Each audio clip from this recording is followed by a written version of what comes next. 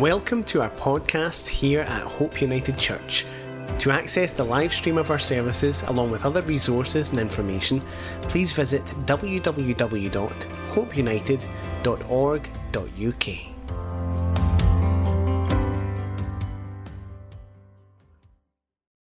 Well, I'm sure I'm not alone in saying I absolutely loved God's Word this morning. And I think we were talking recently, and I think when you consider the journey that we've been on as a church and the errors that we've learned from the past, and you personally, learning to lead the church and God leading you from that pragmatic place into this place, then when we sit under Corinthians, you're really in your element, and it's evident to us that you're in your element because of the journey that God's taken you on and what you've learned. And I just think that comes across when we're sitting under the preaching, the passion, the wisdom, the experience that comes across. And it just makes me grateful. I'm sure it does for you as well, that we could be in another church. We could be led astray. We could be, and it's not to say we're the only church preaching God's word, but it is getting rarer and rarer. And we are so blessed to be in this place, church. We really are. And I think as well this morning was a great reminder for us. In the run up to Christmas, there was, for a few months, we were kind of talking about evangelism and the gospel. And this morning was a reminder, just keep preaching that same gospel. Don't be tempted to change it. So it was a great reminder for us this morning. And before we go into our kind of main topic for tonight, was there anything? I really don't know a single question you're going to ask me. I know you don't. Sometimes do you know what I mean? I was driving down there and I thought I'd just get a wee taste. Okay. Do you know what I'm going to do? I was just thinking one of these things, I'm just going to go, I don't know.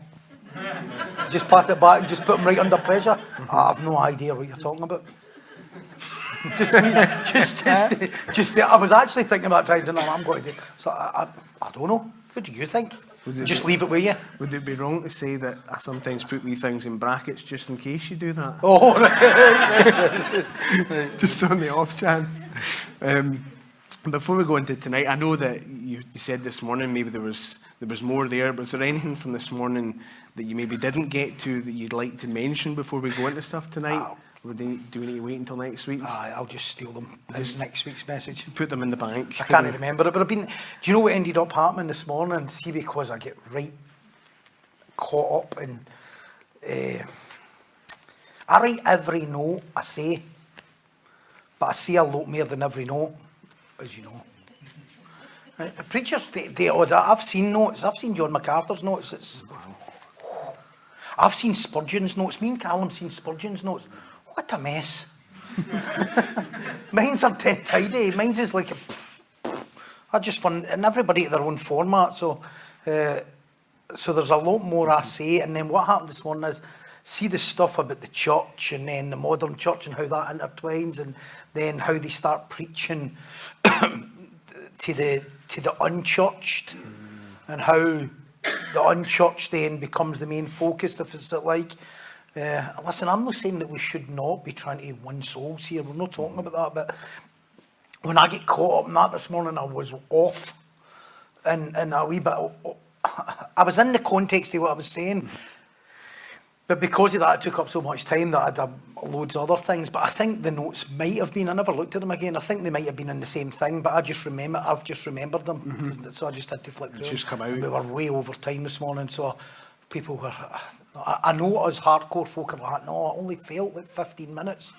But see, for some people, they're like, and you've got to consider that, you know what I mean? Your mind can only last so much, you know what I mean? And even then it wanders. Mm-hmm. Mm-hmm. You know what I mean? But so I can't remember. But I think it would have been in that.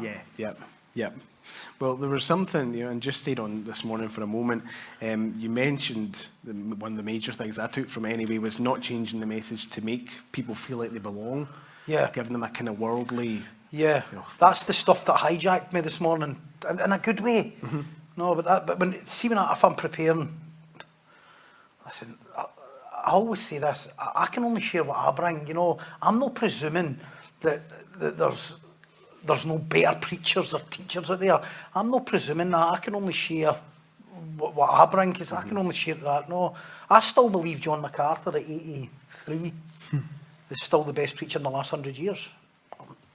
I know we don't put people in position. I think he's better than Dr. Martin Lloyd-Jones. That's my personal opinion. You know what I mean? But I think he's the best preacher in the last 100 years. I don't think there MD can touch him.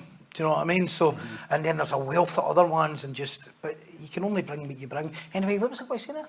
I don't know what you were going to say. I know what I was going to say. What were you going to say?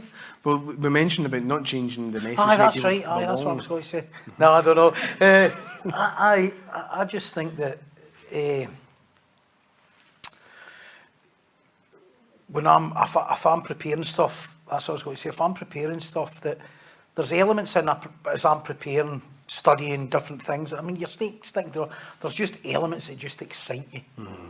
There's just elements you go, oh, it's just, and then you want to put another couple of layers on, because otherwise it becomes a bit plateau. If you're preaching, there's just a plateau, and then you hit the plateau, and then so downhill, where it's not going anywhere. So I think it's just trying to hit the peaks, if you like. But that's maybe knowing what we're talking about here. But there's just bits in that just excite me as I'm preparing.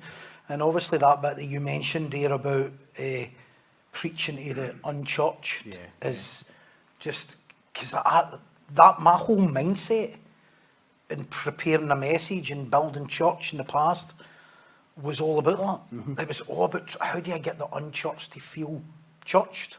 How do I get them to feel comfortable? How do I get, even how you invite? Even you can't even invite people to church in a church way anymore. People go, come to church, it's like church, it's not like church. Mm-hmm. It's like good church, it's different from normal church. You'll enjoy it. That's how people used to invite. I mean, and it just kind of loses, and you get so hijacked with that. And I think this morning was really the bit that kind of stuck in me, that how the message then changes and how Apostle Paul was really teaching the Corinthians to hold fast to that teaching that saved them. Because if you don't, then the unchurched don't get the message that they got. Mm-hmm. And then it all goes pear-shaped. They start creating the culture. Oh, I honestly see some of the stuff. I was talking about being embarrassed. See some of the stuff we've done over the years, and I've seen in churches where it's just, it's all about the unsaved folk in the church. Everything becomes about the unsaved people, thinking that it will save them. It never does. No. It just never does. Because that isn't how you get saved anyway. Because that would then become my idea and man's wisdom and what I think a human needs to get saved. And we spend too much time and we exhaust in that. And I think when you understand that and you get a revelation of that and you have a reformation in your church and you go back to understanding sola scriptura and understanding what that does to somebody's life and how it shapes every area of your life, everything that leads to godliness, then that's all you need. Mm-hmm. So really the only battle is just to keep maintaining preaching the word. Now, that does not mean, and I think some people struggle with this, I think sometimes then you can go a bit heavy-handed. Mm-hmm. You know, that doesn't mean to say that you don't have to watch on how you communicate with people, how you know, so see if you say, it doesn't matter, you just keep on preaching the word. See if you've got somebody in your life and they've already told you 1,500 times, please don't talk to me about Jesus, right?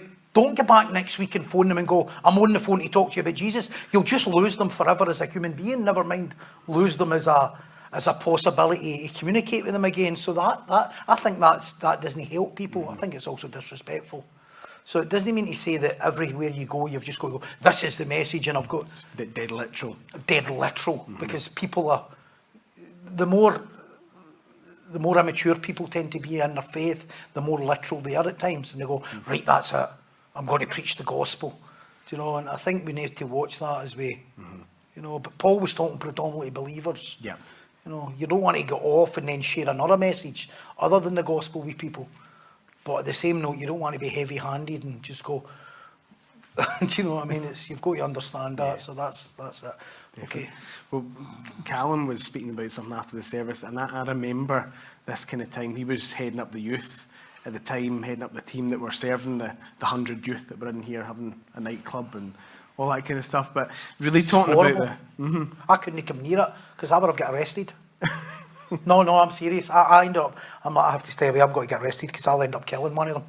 Do you know what I mean? That's what I felt. I'll probably end up murdering one of them. I'll end up getting arrested because of their abuse and they're disrespecting, they're dishonouring the church and the house. It's not their fault, but I just couldn't go to it, and I was like, I just need to stay away. Yeah. And There's a special breed of people that can lead youth.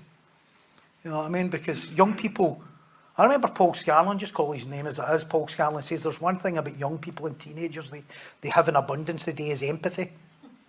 I nearly fainted. I says, I've never met any of them. I says, I've yet to meet them. I've yet to meet them then. I don't think young people have loads of empathy. I think they've none. I think they're too riddled with selfishness to have empathy for anybody else. I said that to him, and he was, obviously there was not a lot of love in that, but he's obviously not spent any time with a lot of youth to know how much empathy go. I think he must have been based on his 3 grandkids or something, because it's certainly no, young people don't have empathy. Young people are too riddled with themselves to have empathy. Anyway, that's me. That's how I can't deal with youth. But you're doing a brilliant job, Andrew. I bless your heart. absolutely. There's a special breed because you've got to put up with it. Because you can't expect them to behave in certain ways and stuff. As much as I love young people and spending time and meeting young people and all that, but see to just deal with them on a daily basis when it's coming to the word, I find that you have to have a lot of patience. You have to, and that's. I know it's a fruit of the spirit, but it's just one that's just it's a hard branch for me. A faraway branch. Depends what you mean by patience. I mean, I can be patient in certain things, you know what I mean? But there's just some things, Yep. So what was it Callum was saying?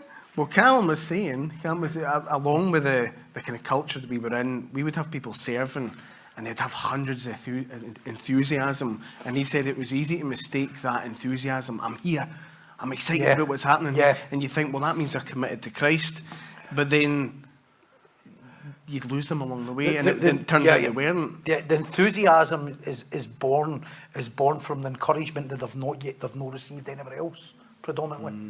No, so when they're down in the luck, or they're feeling unworthy, or they're feeling, you know, that scripture I keep on coming back to is that woman weighed down with sin, so easily led astray by flattery.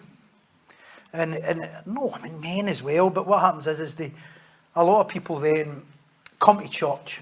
They come to church, they're predominant. Well, listen, Paul even said it himself, usually no people quoted, no people that. I'm not trying to say that they're people God doesn't save rich, and I'm just saying usually people that, although some of them come and say, well, there's nothing wrong with me, but usually people they've got problems, they're struggling. Of course they are, because they're searching, because they can't find any satisfaction in the world. And there's something missing, and there's that deep yearning for something more in people's life. And I think that's wonderful. That was always in my life. I had always that deep yearning in my life. I can't say when I was 6, I went like, I'm a nobody. I didn't think like that at 6. I was just always searching and yearning for something. Looking at the aeroplane as it passes, wondering where it was going, and just a wanderer, really. You know, and then when you come to church, or what happens is a lot of people come to church and they've got that, and many of them, I'm not saying everybody, they've not had that encouragement, especially if they're kind of first generation believers. They're maybe not brought up in church, and they've not had that encouragement or that time spent on them, and then all of a sudden they become the most important person. I'll tell you this story, this is true. When I used to go to AA, I used to go to meetings with this guy, and he was a long time sober. He was about 25, 26 years sober. Now that's 25, 26 years sober 25 years ago, right? So that was a long time. You know, it's no unusual to see people at 25 years sober, 30 years sober in Alcoholics Anonymous now. But then to see somebody 25, 30 years sober was much rarer. No, it wouldn't be near as rare. And he used to say this to me, he says he would be going to a meeting, and we would travel everywhere and go to meetings. It was my life, and we'd go to meetings. I usually didn't want to go to the same meeting twice, because you can't get asked to speak then. And I was obsessed with speaking. You know what I mean? That's how messed up I was. You know what I mean? Let's go to a meeting where we've not been before, have they heard me yet? No, so honestly, that's what it was. And this guy, he says to me one time, he says, mind when I get in here, I'm a newcomer. And I'm like, what? He says, I'm a newcomer. He says, people don't give you the same welcome when you're 25 years sober. That's what he said. And he's absolutely right. And he's like, watch. He says, watch, they'll be all you like a rash. Right? See, when I first came to AA, I was young in AA. Right? This young guy going to AA. Everybody loved me. No, because I could speak.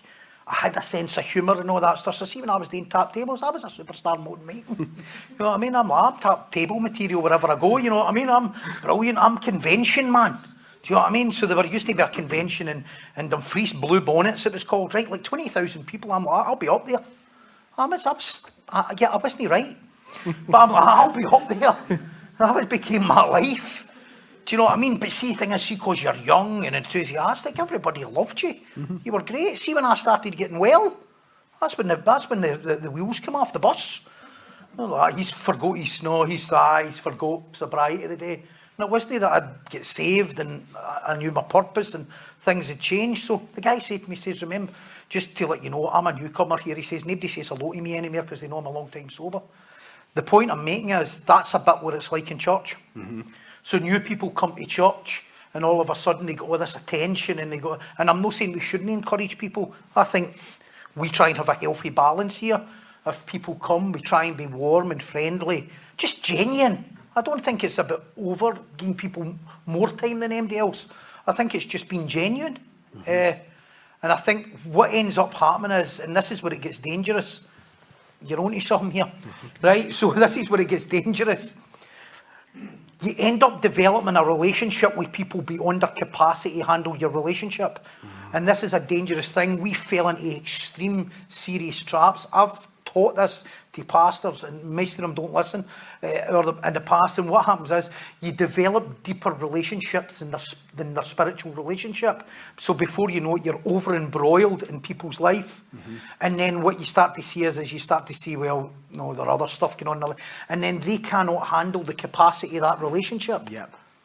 You know, but what they did love was the encouragement at the beginning. And that encouragement kind of gives a bit of momentum. No, and then what happens is when that encouragement starts to wane a bit, or they're not getting attention, what tends to happen in churches, see if you're ever in any church, well, I would say, well, listen, most of these here are members of this church, that's great, but if you're shot 'em about, you know, never join a church where you go in line and you see 74 photos of people all talking. You know, they churches, no, Betty's talking this week, Betty's daughter's talking the following week, Betty's daughter's granny's then on, and then somebody else is, and everybody's getting a wee shot. Yeah. See, if you come here, nobody's getting a shot. This isn't getting a shot church. This is preaching the word church. Yeah. That's to keep them committed. It's to keep them committed. I'm on next week. You know what I mean? I'm on next week. I'll keep coming. If you heard me yet, and it absolutely destroys people's lives. Because what happens is it just fills them with pride and ego, and then they're on next week. Oh, and the immature, what I said this morning, the immature go, oh, she was brilliant, wasn't she? No. She was nice. No, it's great. We enjoy her faith. It's good. Dr. Martin Lloyd-Jones says this, paraphrase, Dr. Martin Lloyd-Jones says this, there are too many churches sharing too many testimonies instead of preaching the word. And it just messes folk. It's not that we should not be encouraging one another. You hear my point here? But what it does is it propels people into a false sense of security that they don't have. And what ends up happening is they cannot sustain it. There were a big rift. There were a church in Glasgow and ended up a big rift in that. Listen, I'm no what's the word? I'm no slouch when it comes to media attention. So we get that, but what ended up happening is the church imploded a bit.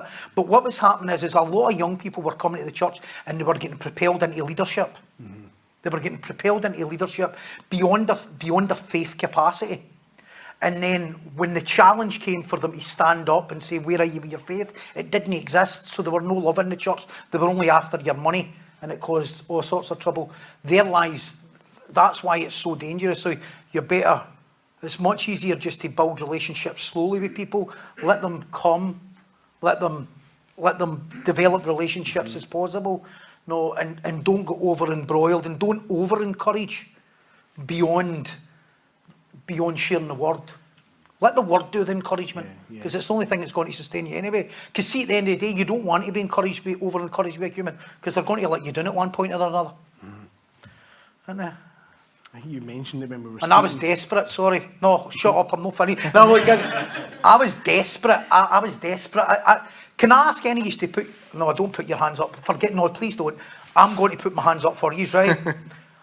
See, when I first get saved, I was desperate. I was desperate for too long to get encouragement for the pastor. It was awful. I just needed it, and in fact, I was that needy because of my issues and my jealousy and my insecurity and my million and one different problems and rejection and abandonment issues and just neediness. Basically, I could just sum it all up in three letters in one word: sin. Right? I was just such a sinner that I needed it. So I get even jealous when the pastor was talking to somebody else, and I'm like, why talking to them? Talking to them, never talking to me. I was a young man in church, and I was 4 years sober, and I knew all the program. I was taking people through programs in AA, and I couldn't cope with my pastor talking to somebody else because I became so obsessed with encouragement for man, and it's a dangerous thing, dangerous place to get caught up in. So you want to be encouraging and loving and caring and real and authentic. But you don't want people to depend on encouragement for you. And sometimes that takes time. There's also a maturing in that where you don't get that, you know. I'm sure some of them were saying in Corinthians, we like Paul better. Probably didn't like Paul much better. They just wanted to pick somebody to be on their side, you know what I mean? And I think that's what starts happening when you teach a man-made gospel. You're getting people to trust on them. So people start cutting about like Stephen Furtick. Or they start dressing or acting like the minister or all that stuff. And it's because they're basically a human being with no identity, and you're giving them a Christian identity that's not yet in Christ. Yep. And you usually lavish them in gifts and honour them, give them stuff, name drop. I'm always alarmed with that. I try and avoid it. I maybe see it from time to time. You've been in church and the pastor's a name dropper, and they're always mentioning somebody's name for the congregation, and you just think, that's hard, because it's all false encouragement. Yeah, you quoted, I think it was Thomas Boston, we were speaking about this after the service. It was in one of the prayer meetings, and he says that we've got a duty to watch over new converts when they go to the Lord's table, in case they're not where they should be. Thomas Boston, in his writing, was taught his congregation that it was their obligation to watch the behaviour of a young convert to see if it wasn't just enthusiasm. Wow. Because if it was just enthusiasm, it was no helpful. We want to see if there's real salvation there and there's real change, and it's not just false encouragement. If they're young people and maybe God's calling them to the ministry or something as well, there's also a danger there, because what ends up happening is as young people then maybe get to share a bit of testimony or share a bit of scripture or something like that, which is wonderful. The problem is with that is if you're not really careful is they end up becoming a bad listener to everybody else. Because like me in Alcoholics Anonymous, I couldn't listen to anybody speaking at that table because I was too busy waiting on me. Horrible. Just because of where I lived my life. You don't want that in your church. No. And that's what we had. And people would come and go, and you think you can lavish them in your encouragement and it would sustain them. What you're trying to do really is get people not to leave. That's really what you're trying to do. You're trying to get them to stay. And because they're no saved, or predominantly no saved and very worldly, the only way they're going to stay is with encouragement. But eventually you're going to miss the encouragement and they're going to leave anyway. And do you know what they're going to say when they leave? Not enough love in that church. No. There you go. Which is what they were there for. Which they were there for in the first. It's maybe not what they came through the door for, but it's certainly what you gave them when they came. Yeah. It's not like when you come through the doors and you're new here, like, let's give nobody any love whatsoever. It's not that, but you have to be wise in how you go about it. And I think predominantly the seeker-friendly church goes about it in a really, really damaging way. I think that's great advice for us, because we're all responsible when a new person comes through the door. We're all here. Or not just walking through the doors of church, how you deal with them in life. No, people in your workplace, them you're evangelising to family, different stuff. You've just got to watch that you don't just become this over-encourager. I've seen pastors, it's exhausting. The truth is, it's absolutely exhausting. You know what I mean? Because you feel as if you're not encouraging them, and then you start taking responsible. Listen, I've had to ask you this is rhetorical. Does any of you feel responsible for people's bad moods? Right, okay, that's a lot of us, eh? You start and then you think you need to make people happy. What happens when that's in church? And you feel that they're not happy, we better change the message to suit. It's hard. Yeah. Yeah. And really what they're doing is they're actually telling you what they want as well in their flesh. And then you just start feeding them and start giving them what they want. It's like, it is exhausting. And eventually something usually cracks. If you're a true believer, it cracks because eventually you know you're being violated. You're like, I keep on selling myself short here because I keep on having to please people. And it's down the line, you think there should have been a conversation earlier, or that could have been done differently. Honest conversations earlier, boundaries earlier, stuff put in place earlier. And we've made loads of mistakes of that in church, you know. That, and what happens is people get too far in. So I've seen it in church. So you've almost got people almost in the modern church. You've almost got people so far in the middle of the bed. They're almost eldership material, and you don't even know if they're a believer yet. It's that bad. That's the craziest. That's the craziness of it. And then the wee woman, so then you've got somebody in and she likes baking. So she's now in the kitchen, she can't cope when anybody else bakes. When anybody else bakes, she's ready to have a heart attack. You know what I mean? You're like, now we've got bake gate. You know what I mean? Now we've got a foe here. So seriously, that's what it becomes. Like, what's happening? Don't ask her to dare. And how do we know ask her to dare? And our identity's in baking, or our identity's in this, or his identity. We were in a church, me and James, and there was a guy on the guitar, and he was staying his own thing one night. Just doing his own thing. He went half and one. He thought he was following God. I don't know. He turned up 2 weeks later with a karate suit on, so we know he wasn't doing anything with God that night. Right? Yeah, I'm not joking. 2 weeks later, he had a karate suit on and his medals on, it shows. But that night, he decided he was going to get off in one. Remember that? Doing a Led Zeppelin thing on the guitar. We're like, what is that? And this is what the pastor. And I was a young believer, but it irked me because I knew it was abusive to the guy. And I says, you're not helping him here. You're not helping him here. I says, you're not helping Jimi Hendrix in the corner here. He's going off in one. I know, but we're just encouraging him. I says, you're not encouraging him. You're encouraging him in other ways. Yep. And that's what ends up happening. Oh, give them a wee shot. Give them a mic. No. It's so unhelpful. No, because what happens next? There used to be a guy in the last church I was in, and I seen me in him. I definitely did. He was a lot older than me. But any time he didn't get attention, he was planning on leaving the church. Honestly, that was every time. Any time he never got attention, he was contemplating moving on. You know what I mean? He was always rapping it. I'm rapping it. No, he didn't do rap, but he was rapping it. I'm rapping it. I'm packing it in. And he was always packing it in. So what happened is, this went on for years. I'm cracking up here. So what would happen is any time he felt that, the pastor then seen it as his duty, we need to give him something today to feel committed, to feel loved. And then the guy would be like, right, I really want to start this ministry. He was leaving because somebody didn't look at him the right way last week, but now he's going to do a ministry and he'd got him present it. I'm starting this new ministry, and that would encourage him for about 3 days.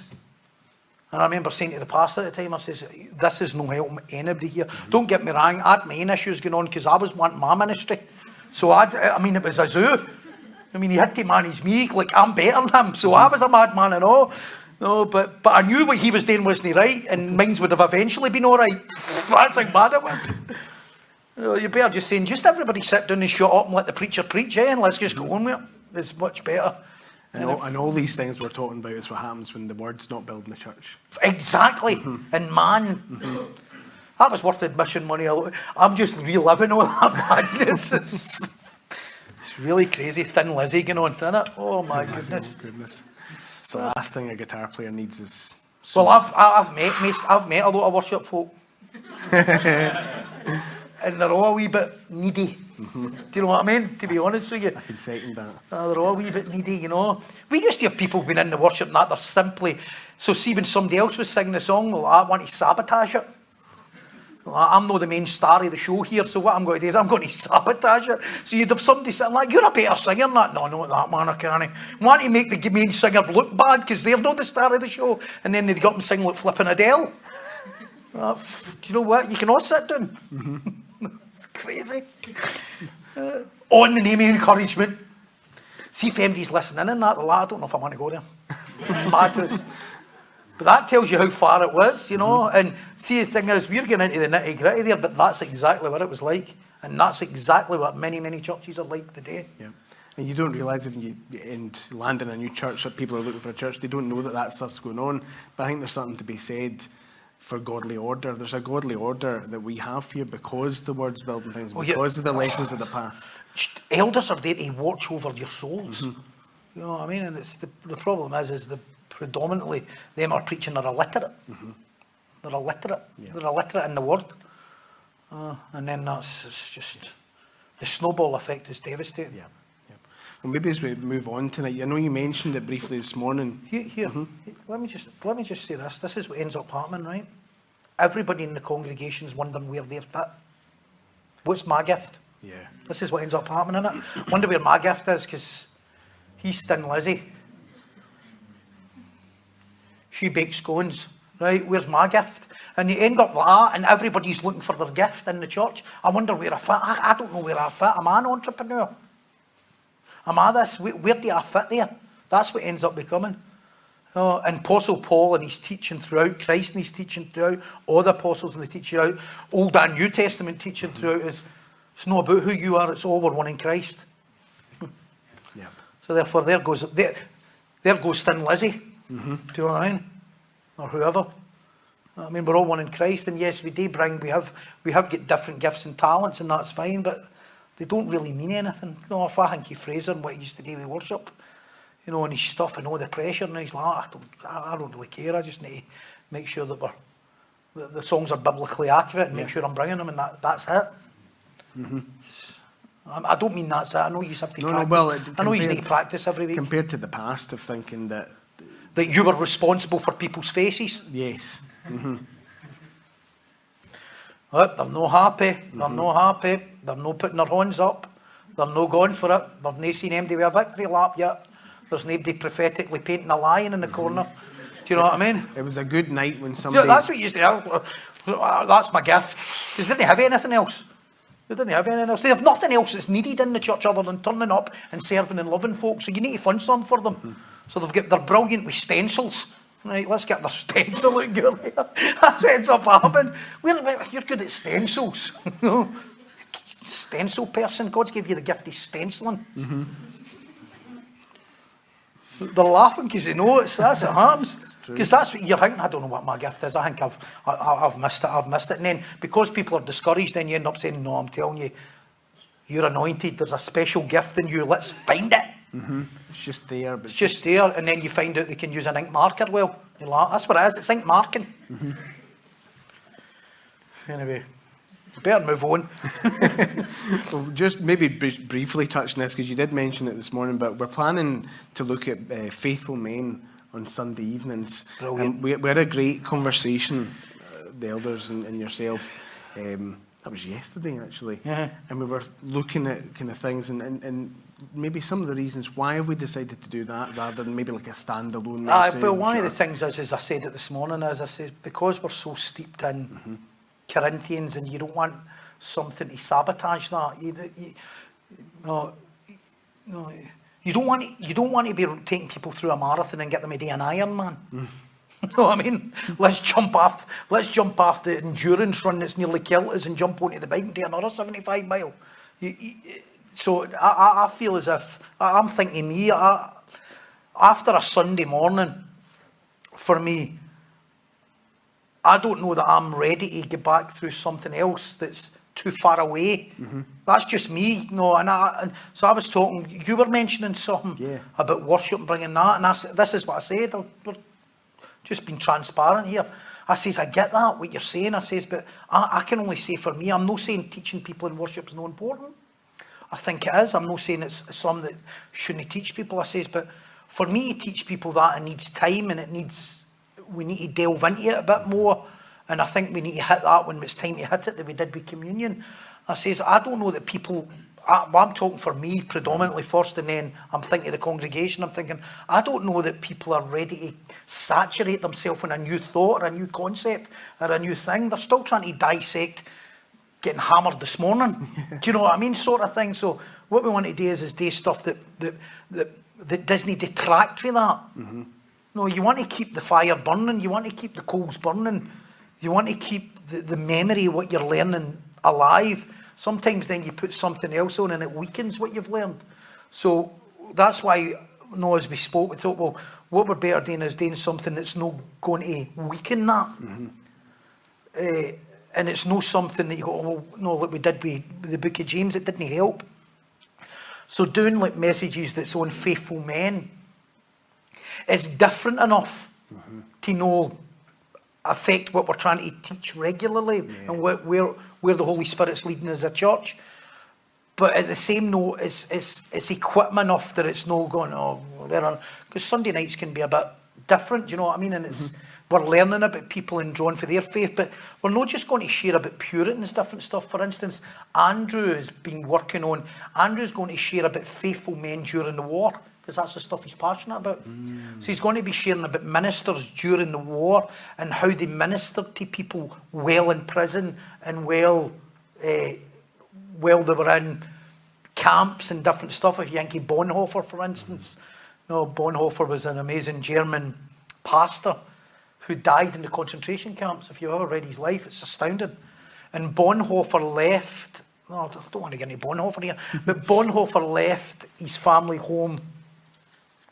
He left Germany quite early. He was a young minister and he left Germany early. His family seen the danger of the Nazi party and they seen where it was going. Many people didn't see it because it was a drip effect. And they seen it and they got the family out and they went back to America. He went to America. And then as the war got worse and as the news started getting that they were murdering Jews and people, Bonhoeffer says, and I'll paraphrase what he says, Bonhoeffer says, I can't preach the word here when my people are dying over there. And consciously stand on the platform and preach about freedom in Christ and the goodness of Christ. Well, I'm doing nothing about the people there. So what he did is he went back to Germany, he got arrested, and he ended up in the concentration camp in Auschwitz, preaching the gospel to them who were getting killed. Now, see, the thing is, for me, that's encouraging, and it's different enough. So there's that, and then different people. So that's what. So it might not just be sharing a biography of their life; it might just be sharing a portion of their life. And I think that'll keep it different enough. Absolutely. So that it's layer upon layer upon layer, precept upon precept, and you're not taking a teaching that's taking away a teaching. Yeah, dead encouraging. I think when you read something like Cloud of Witnesses and you hear about faithful men, it's an encouragement to your faith. I think it helps. I love visiting martyrs' graves and touching that stuff and seeing that stuff because it helps keep my spirit. You know you're not alone. You've got these saints who have went before you, and I just think you remember who you are and your purpose, because we're living in a modern world, and it's so easy in church to forget our forefathers and our ancestors and the men who went before us. And I think that helps that, and it helps you remember that. And also, some of them are phenomenal theologians as well. Just phenomenal theologians, these men. So, and they were real pioneers of stuff. And let's face it, you wouldn't have heard of them if somebody never wrote about them. You know, it's not that the majority of these men were doing extraordinary things, by the way. They were not like doing no, everybody was Charles Haddon Spurgeon with 10,000 people in his church. That was very, very rare. Incidentally, I seen a post the other day, and the guy said this, some pragmatic guy, and he said this. He says, the problem with some preachers is you need to smile more. You're not smiling enough when you're preaching. So I sent a message to him, and I says, would that go for the Prince of Preachers, Charles Haddon Spurgeon? I says, there was no projector. He had a big heavy beard. I says, there were 10,000 people in his church and nobody could see his face. Tell me how he went about smiling and that made a difference to the church. Do you know what I mean? Seriously. What difference does that make? I'm not saying you have to be miserable. But these men just done amazing things, so that's what we thought about. That's why I think that's going to be a great blessing to us. What I loved about our conversation yesterday it's not just, let's do that'll be good. It was a real conversation of, wait a minute, is that going to be beneficial for the congregation? Well, exactly, it's got to be. That's what we're thinking.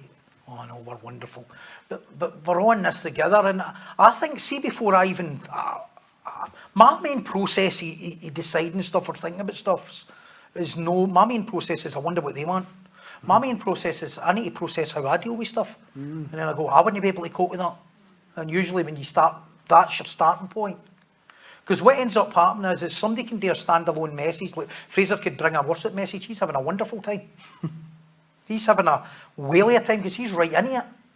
Or all that. What was that this morning again? And what was so you lose it, you know. So you need to consider where people are at. Yeah. And I think it will help us for a season anyway. And then we've got some ideas for other stuff, different things. You know what I mean? Bringing in. No, I'm not kidding. John MacArthur? No. He's 83. Do you think he'd have one more trip to Scotland? I wish he would. I think he should. I think he should. He's allowed to come to Scotland, but we're not allowed to go to America, so. There you go. Just leave that there. We'll leave that there. Leave that there. Well, there was something that you spoke to us as the elders about, and we thought at the time, we actually said, note that down because that'll be really beneficial for the church.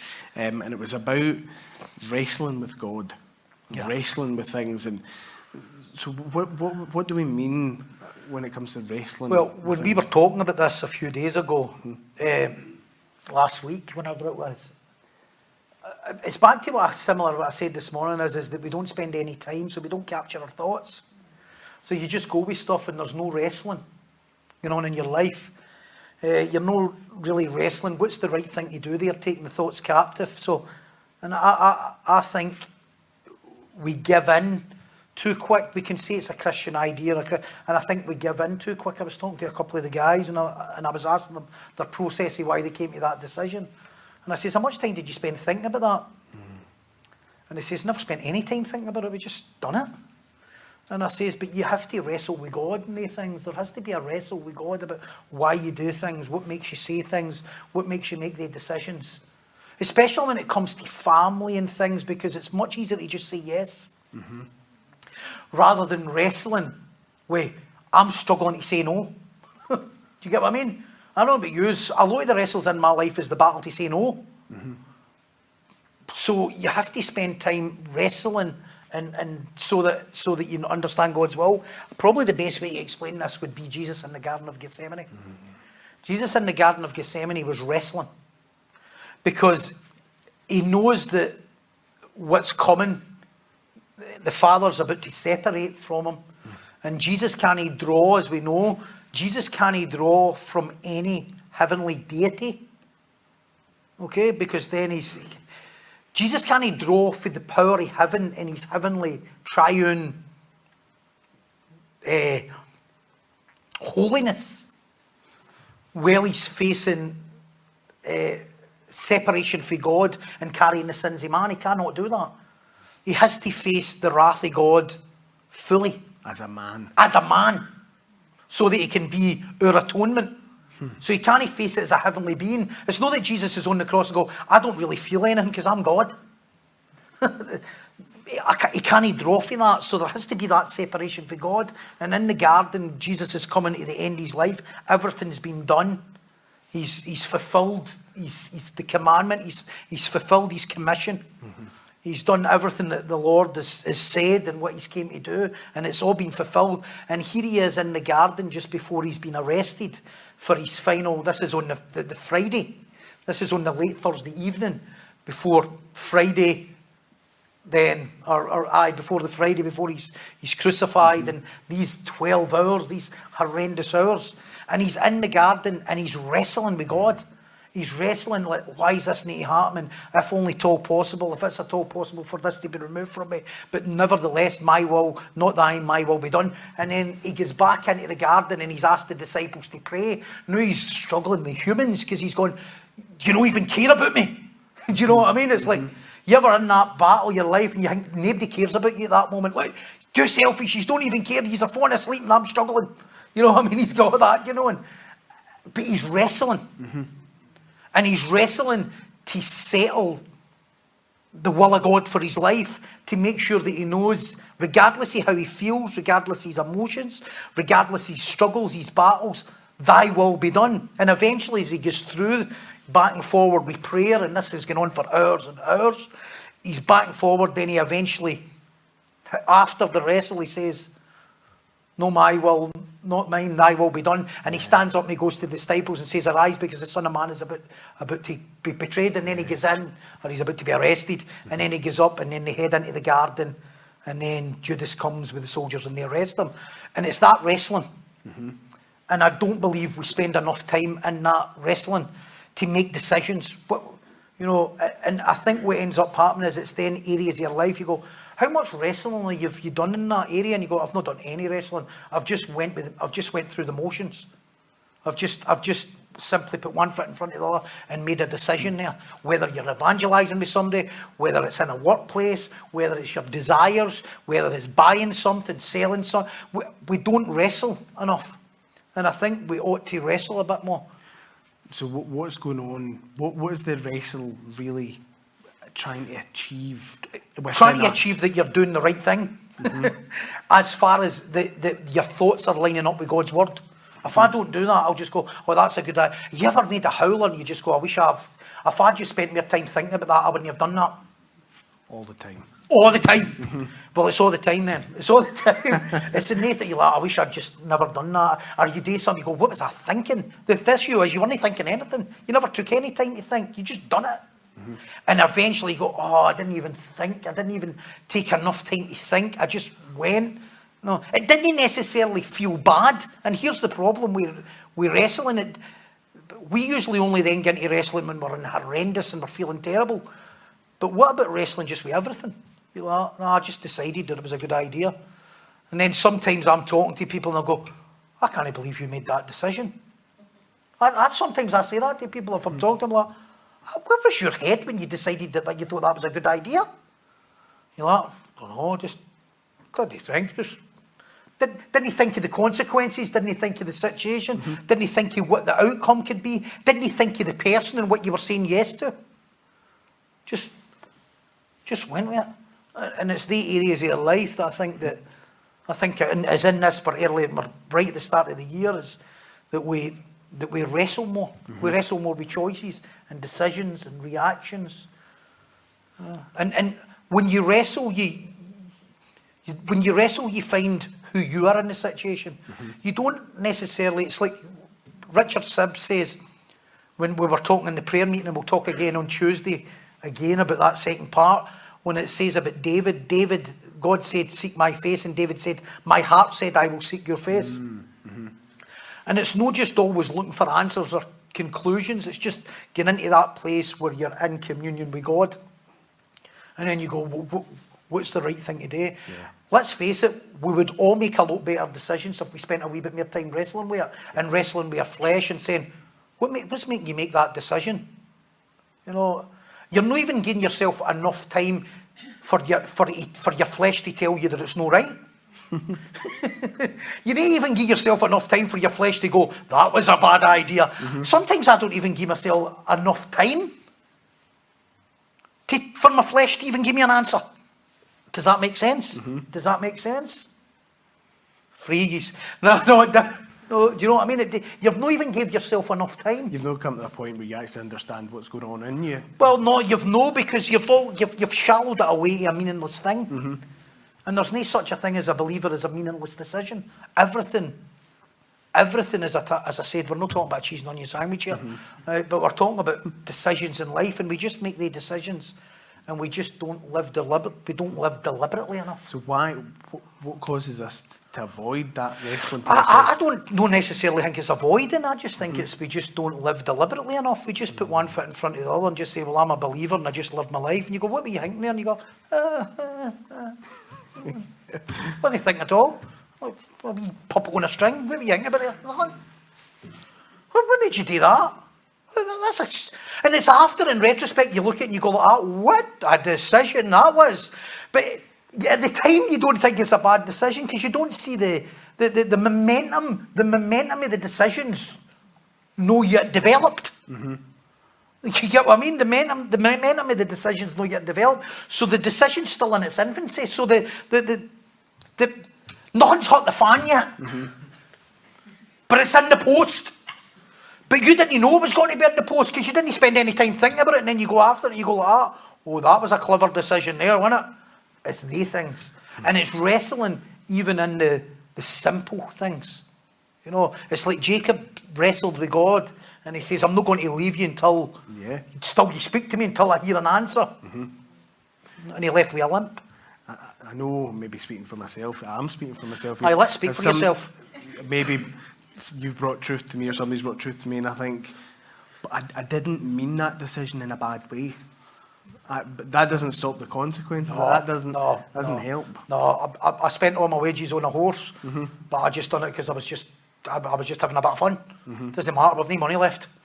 It really does. It doesn't matter what went out the starting blocks. The result's still the result. Or you don't take heed to the warning. So you go, listen, that could end up pear-shaped there. You know, and this is why we should listen to wise instruction. No, because sometimes wise instruction sometimes sees where it'll end up before you see where it'll end up. Yeah. But at the time you think it's a nothing thing. You go, I'm all right with that. You know what I mean? It's no problem with me. And then you just go and date and you just go, that's going to end up a nightmare. No, I don't know how many times over the years that I've said to somebody, I says, I want to do that. No, and I'm not trying to tell people what to do. I'm just like, maybe you need to consider that. And they go, aye, right, thanks a lot. Appreciate that. You know it's no going in. Honestly, nothing. Don't tell me what to do. Do you know what I mean? It's almost like that. But it's not even a case you don't tell me what to do. Thanks, I appreciate that. Appreciate the advice. Nothing. No, the lights are on, but nobody's in. Nobody, they're not listening. And then 2 weeks later, you just see some, you go, how's it going? Terrible. What happened? I didn't listen. So we should have went and wrestled with that, what we says. You should have. No. Sometimes you need to wrestle with stuff until it does bother you. No. Sometimes the battle in life is the battle in life isn't that things bother you. The battle is that it doesn't bother you enough. Well, that was one of the questions. Good. Here. Is when do we know when we've wrestled enough, or when we should? What does a healthy wrestle look like? What are the outcomes of it? What are the signs we might not have wrestled enough? What's the signs that you've not wrestled enough? I don't know. Maybe you've not learned. Listen, you have to understand what we're talking about here. You end up a basket case, you're like, I can't do anything. Can't you leave through this? You know, you can't go out in the morning, you're like, what is it? I'm not leaving. But Pastor Mark says, I need to wrestle first. What is it you're wrestling with that roundabout? Wrestling with that roundabout, whether I decide to leave or not. Don't know, I'm not ready. All right, look, you're coming to work today, no yet. How it's up? Can't you decide? Blue socks or black socks? Do you get what I mean? You end up doing nothing. Right, but we're talking about wrestling, mate. We're talking about in life and choices and decisions. And probably areas of your life where you know you're predominantly weak in. Yep. So, and where that'll come to your relationships, where you've got a desire for a result. No, a good example would be an unsaved family member. That would be a great example. A great example would be an unsaved family member. That should be an ongoing wrestle. That is just a wrestling match. That's WWE. That is whatever that nonsense is called. Hogan. That's Hulk Hogan on steroids all the time. Except it's real. How can people watch that? It's not real. I've never understood that. Oh, he's just scalped the table right off his head. I'm like, it's not real. Oh, it's amazing. So-and-so's fighting, he's the world champion. Somebody must have decided that because it's not real. Anyway, so you're in that wrestle all the time. Because you know that's a weak spot. You know you've got a vulnerability there. You know you've got a struggle there. So therefore, they're the things that you should really no make quick decisions on. You should maybe start getting worried if you know that area is the case when you some people should come into your life and right away you should be like, this is a wrestle. I need to wrestle here. As soon as they're even 50 yards away from you should be like, I really need to go and wrestle here because they are a wrestling match, this person, or a feeling or an emotion, or you feel jealous or rejected or you feel a bit unloved. Right away you need to go, I need to go to my closet, I need to go and wrestle here, I need to go and deal with this. This is a weak spot for me. I'm going to sell myself a bad idea very, very quickly here. And I think it's in the moments that you wrestle. Often our desire for people to be better than what they are as well makes you not wrestle enough. So therefore you get encouraged too much, or you want to include them too much, and you end up wrestling. The problem is with that is, and when we were talking about this, is it filters into them you're leading as well, because they just then emulate your. You want to teach them that you're leading to be able to say no as well. Do you know what I mean?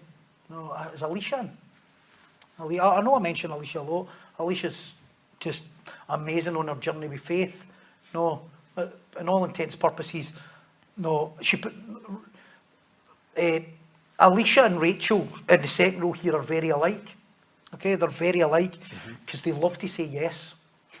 Okay, they love to say yes, and that's okay. But see, to really strengthen their faith, they need to learn to say no as well. And it's harder to say no because there's more wrestling in saying no. So there has to be more effort there. But see if Alicia's not on about people a lot that's saying no, it doesn't help. Yeah. So you have to be in that wrestle all the time as well. I'm sorry, I don't mean to point you out there. I know, no, I'm not trying to say that discourage in any way, but no, when you've got that personality that's quite bubbly and friendly, everything's yes. When it should be no. Some of you are all no, and it should be yes as well. There you go. Amen. Amen. Yep. Well, another thing, an offshoot that came out of that conversation was when we're thinking about our church life, it's maybe easy to come to church and keep that bit looking shiny. I'm turning up in my suit and I'm in my flowery dress, whatever it is, and while other things can kind of go under the radar. You mentioned that a bit this morning, but it's how can we wrestle to make sure we're not just keeping our church life shiny, but the word's touching every area? Can I just say we tend not to have that problem in this church? No, I mean, people really, we tend not to have that.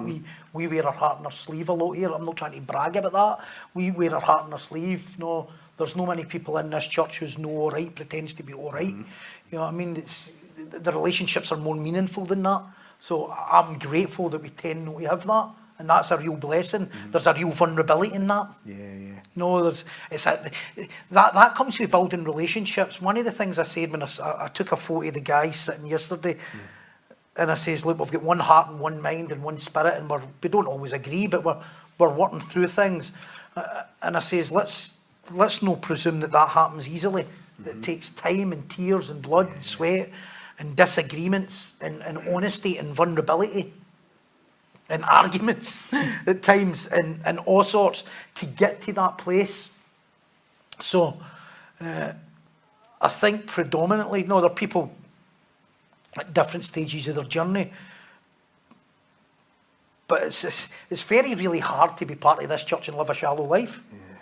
I don't know how you would do it. I don't know how you would do it. I think it would be very difficult. So we're in a wonderful position where, because we hold each other accountable for our life, communion's very serious.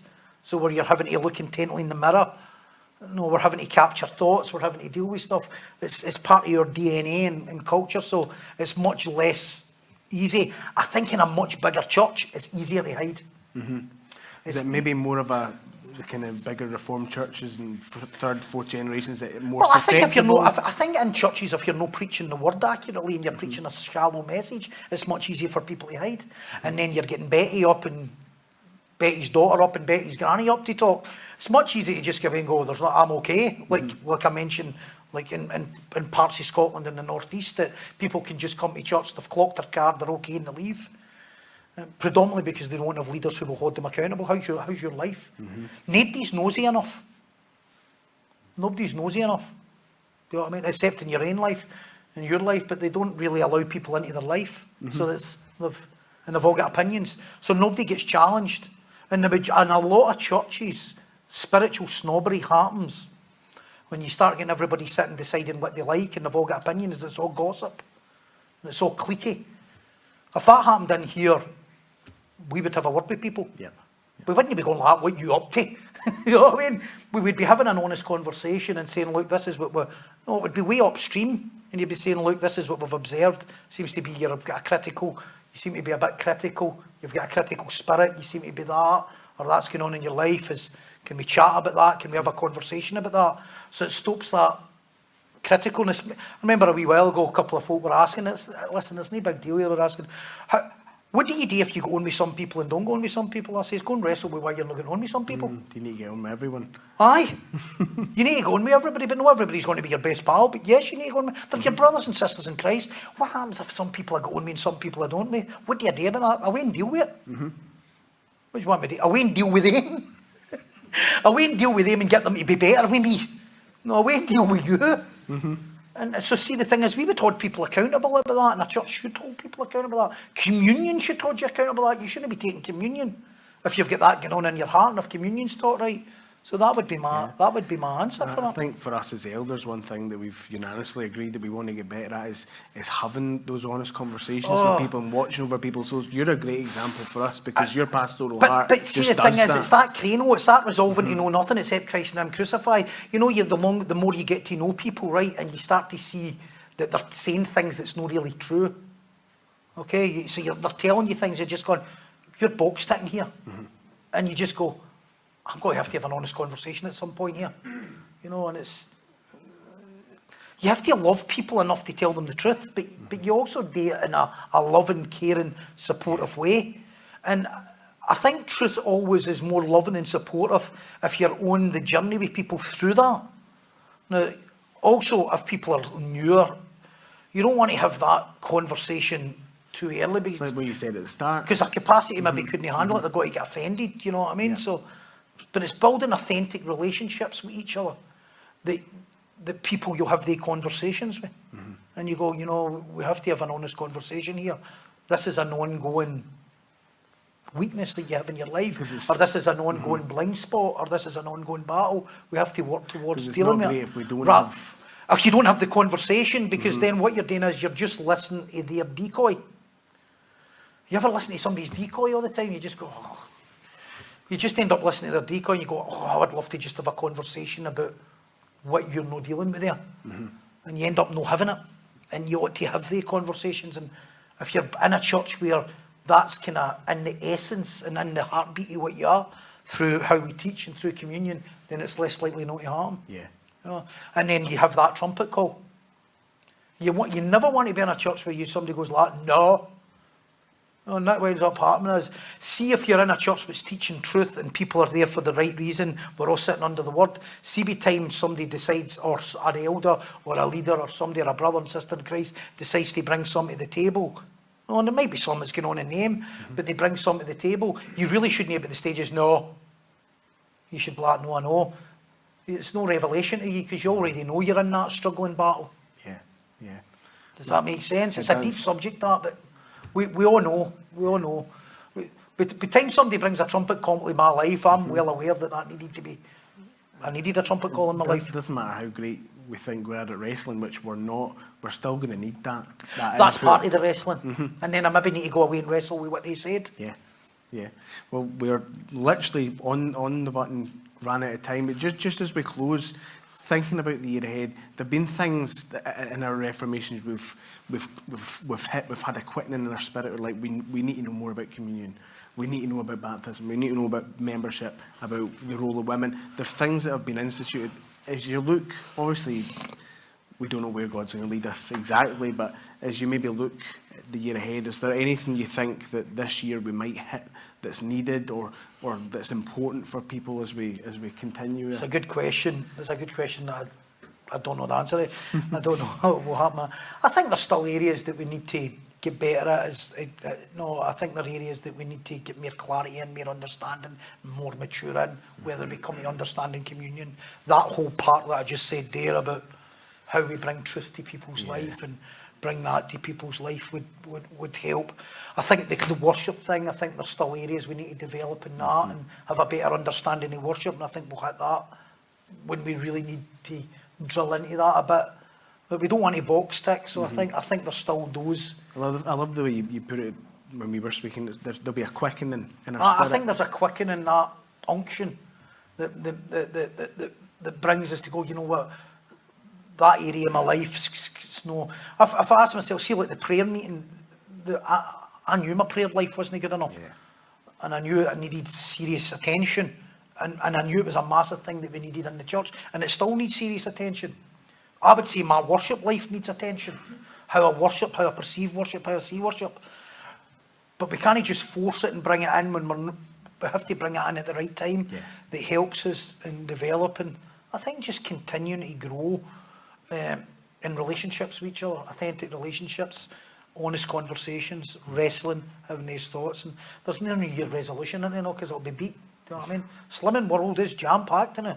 It really is. Packed. Whoa, you want to join? You want to start making a bit of money? Start a slimming club in January. It'll be bang out the door. You know, wait till March. Wait till March. You know what I mean? It'll be gone, and then it'll be mobbed again in June for the bikini body. You know what I mean? So that's what ends up happening. That's how it goes, isn't it? No, I'm better get back. You know what I mean? The only thing I'm disappointed with the new is I can't get away with having a fake tan now because it's January. I can't say I got that for outside. This is great in June. It's great in June. I was like, oh, look at the colour of you. I know, I've been out on the roof. Tans. No, I mean. Anyway. Amen. So there's no New Year's resolution. It's I don't have keep any. doing- I keep break doing the every same single thing. one. I just think, just continue to serve, love God, get honest, wrestle, Yeah. capture thoughts, get better at evangelising, loving people, serving people. I think there's still areas for new people, how we need to develop that and how we can help that. I think there are areas there that we're not quite there yet with that, biblically. When new people are coming, or when we do events, how we can process the events. I'm not sure yet that we've got that right yet. And I think there's areas, but it's all in the word anyway, and we'll hit it when we need to hit it. Amen. That's what happen. We'll hit it when we need to hit it, and it'll get better. Praise God. And that's it. And then I think the greatest thing they would love to see is some of the younger people coming to faith would be a wonderful, wonderful thing as they get older and you just see them, you know. Holly became a teenager a couple of days ago. I cannot believe that. She became a teenager a couple of days ago. So you see them then growing, and then you see like the older ones, like Luke and Alicia, they're starting to lead that. Well, Andrew said to us the other day, listen, they're no youth and they know it. They're They're no there youth. to help. They're there to help and be an example to these young people. And then the younger people are starting to grow, and how we deal with kids and parents. It's a nightmare, innit? Parenting is hard, eh? Parents hard because it's... There's something we've got kind of in the early works for that. Just still helping parents. Yeah. This is what I think. Can I just say this and then we'll wrap up here, because the Waynes will be going half like a in there. Right, so this is what can I just say to you, mothers and fathers, predominantly mothers, don't worry if your child is acting like the devil in this church. It's absolutely fine. It's absolutely fine. You'll be in a healthy church if there's a mother outside and the child's climbing the walls one day. Right, you're like, can't come, what's up? My child's refusing point blank to come into the service. They hate God. Right, that'll happen at any given point. Do you know what you want? You want to be in a church where a parent can be all right with that, and you go, you know what? I'm just wrestling with that with God. That's up to the relationship with God. I know there has to be respect and honour and behaviour, but you have to just understand that that's going to happen with kids. And I think putting too much pressure, because you end up getting parents get behaviour modification, and the kids is all behaviour modified. You know, I don't expect a child to act like a saint. We struggle to do that, and we're believers. Do you know what I mean? So what do you expect? And just to allow parents to be okay with that. Yeah. Do you know what I mean? To know, because see the pressure on that, the shame that comes on that. They start overthinking their parenting. They start over, oh, what am I doing? Or, no, if I was a parent and you're thinking, right, I've got 4 kids in there. Oh my God. No, I'd be like, they'll be all right today. Right, because you know your kids, right? They'll be all right today. But they had a full-blown episode before we left, and I've not solved it, and they're in there now. Right? Do you get what I'm saying? And you just go, and the parent has to deal with that. And I just want to say, that's okay. That's okay. There's no expectation here on that. No. You want to be okay with that. You want to be okay with that, and we want to be okay with that, and help that, and allow parents just to sit in that and understand that, and knowing that, you know what, tomorrow will be a better day. It'll be someday. It'll be another child that'll be going after one, and you just, and that's why it's very, very important and I really need to wrap up here. This is why it's very, very important for you parents to stop acting like Mary Poppins and Parent of the Year. You don't help other mothers, right? No, how you know? Because you come in, you go, oh God, their wains seem to be always all right. Mine's are mental. Yeah, you know what I mean. You know, and it doesn't help. It does not help, because it's always you're always in a struggle one way and about that. And Eilish said to me just before, which I think it was good, because Eilish tends not to communicate as much. Eilish says to me before, I just thought it was dead godly. It was the most godly thing I'd heard her say for months. And she was like that. And I think one of the, I think it was Durham and Bay. Durham and Bay, and she went like, see her, she's doing my nutting in it. Right? And I thought, well, that's sanctification right there. Do you know what I mean? Because it's no pretending. And I think it just helps parents, because we know the battle of that. The truth is, we all want the children to be saved, and we all want them to come to know Christ, and so do you. Yeah, and so do you, and that's the main important thing. And by God's grace and God willingness, they will, in God's time, and in the meantime, we'll all manage it in between. Amen. Thank you for joining us for our podcast here at Hope United Church. If you'd like to get in touch or for any more information, please visit www.hopeunited.org.uk.